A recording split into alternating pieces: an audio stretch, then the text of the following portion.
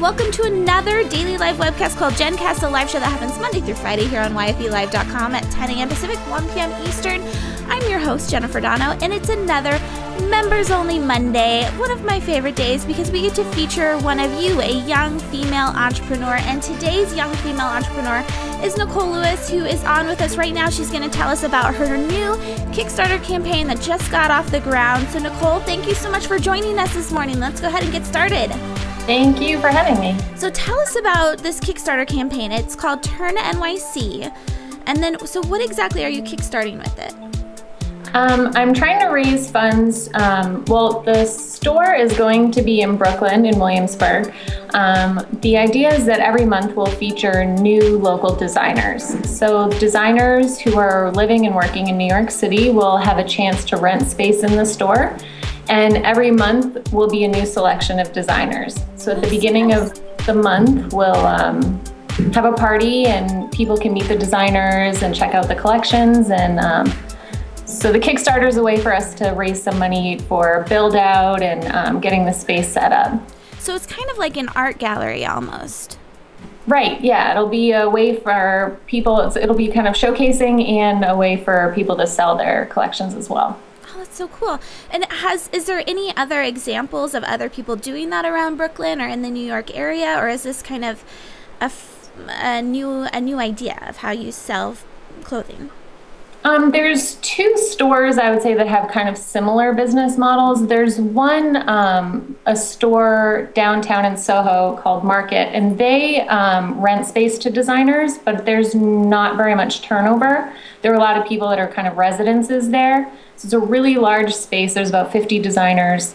So they have the rental part of the business model.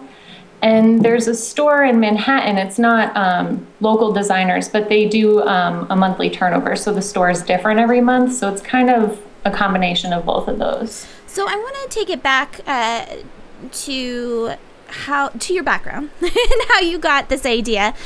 You are not a New York City native, right? You moved to New York. No, yep. I've actually been in New York 6 years now. I moved here from Cape Cod. So big change from small quiet town to the city. But that's a huge change. So why the move? I actually did an internship here in undergrad, working at Us Weekly, and just totally fell in love with the city. Yeah, really fun internship. But just there's so much going on, and there's so much to do, and the fast pace. I love it here.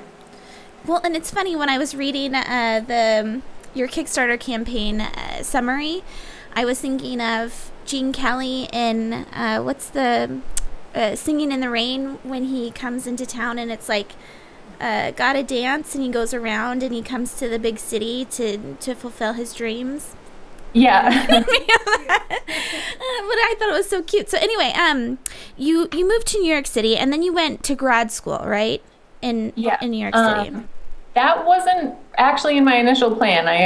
But I went to LIM College last year, got my MBA.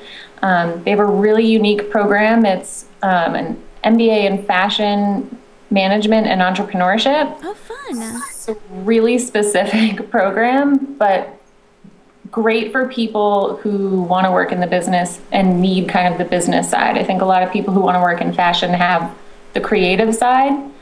So this was a good way for me to build up, the finance and the management and the business side skills that go along with it. And so what was the decision that got you into the MBA program? Because like you said, it's not your average. You can't exactly go there and then turn around and go work for, just any random company that requires an MBA. Like you said, it's very specific. Why did you choose to do that? Right. I've always been into fashion. I've always been sewing. I've been sewing forever. I think for undergrad, I didn't feel confident enough to go into like an art school, say like FIT, or I think at the time I went and did my undergrad, I didn't have a portfolio. I didn't feel strong enough to like present a collection at 10 years ago. But starting a fashion line is something I've been interested in, but doing the business side for me, I've always had like the 40-hour a week, the regular job, and then you have what you're passionate about and what you're doing in your free time. And getting my MBA was a way to kind of marry starting a business that would be a secure kind of constant thing, and then use that to kind of boost the creative stuff. Well, that makes sense. So now let's talk about the business model of the store and what it is that you're kickstarting. So like you said, you're going to feature one designer in the store a month, and there's other people that are doing it, but it's different renditions of the same concept. And so how is it that you're going to be making money doing this? Is the designer going to be paying rent to you? Are you purchasing wholesale? What does that look like? So right now, I don't have a space secured right now, but I'm looking at a couple different spaces. Depending on the amount of space we get, it'll actually be probably around 4 designers a month. And the way that I will make money, the store will make money, is designers will pay a rental fee and then also a small percentage of consignment on top of that. So they'll bring in their collections, their inventory at the beginning of the month, and then it will be sold throughout the month.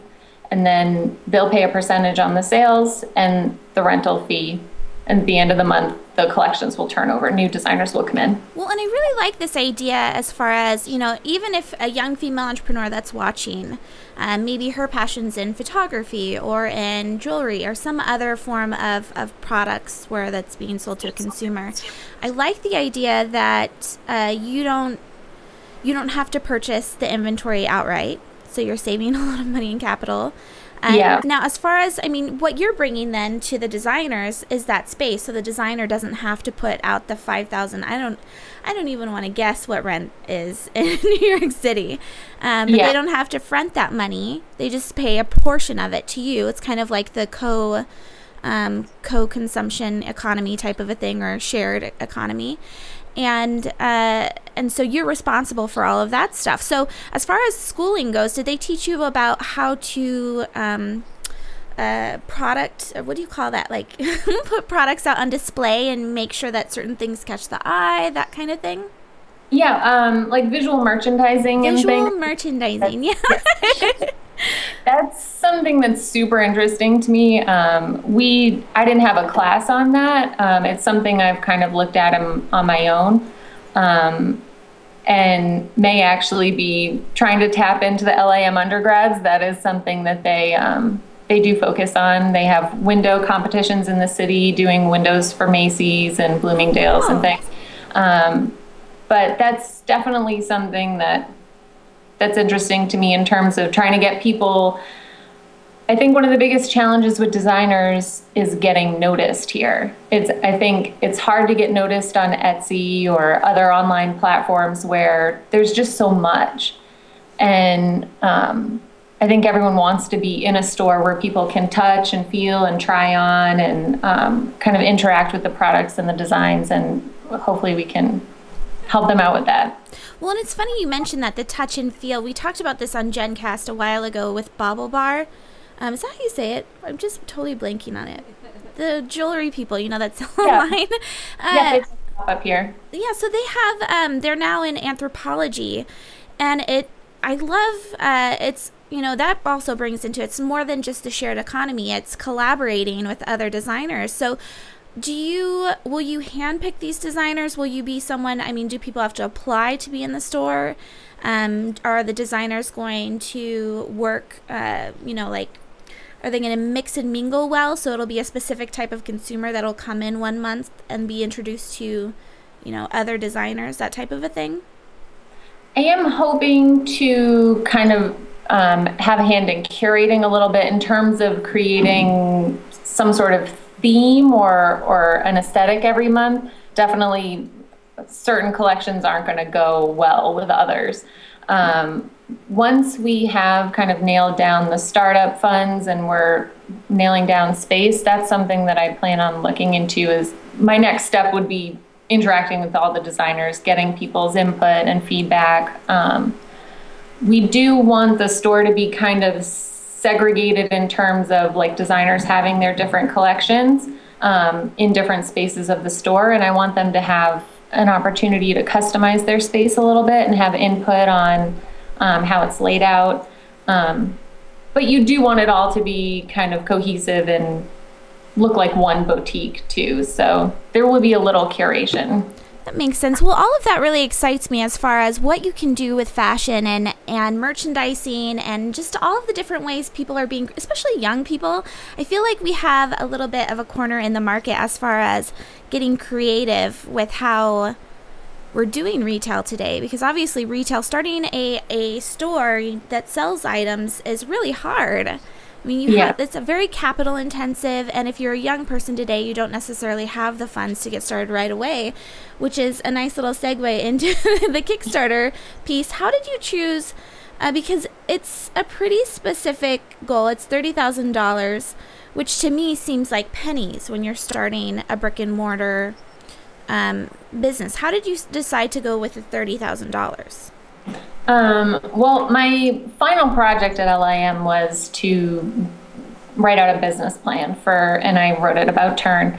In terms of what I have in mind for the layout of the store, I want it to be as much of a blank space as possible. So, and I've looked at a couple spaces in the area that I want to be in Brooklyn, and I'm trying to raise enough funds to kind of be okay for 3 months. Like, of course, I would love to be, set, pay a year lease and be good. But in terms of just getting started and hoping that the feedback follows, I've planned out 3 months. So getting some fixtures in, getting a space that's mostly turnkey will need a little brushing up. But so the amount that we're raising would be enough to survive 3 months with no business and no, to hopefully get us off on the right foot. And why did you choose Kickstarter to do this? Especially, I mean, I feel like your Kickstarter campaign started right when they were having the issues with the passwords. Yes. So Yeah. Why Kickstarter and not something like Indiegogo or any other platform? I think Kickstarter does a great job of, on the back end of things, they allow you to, like on my end of things, I have a whole analytics page. There's an opportunity to send updates to everybody.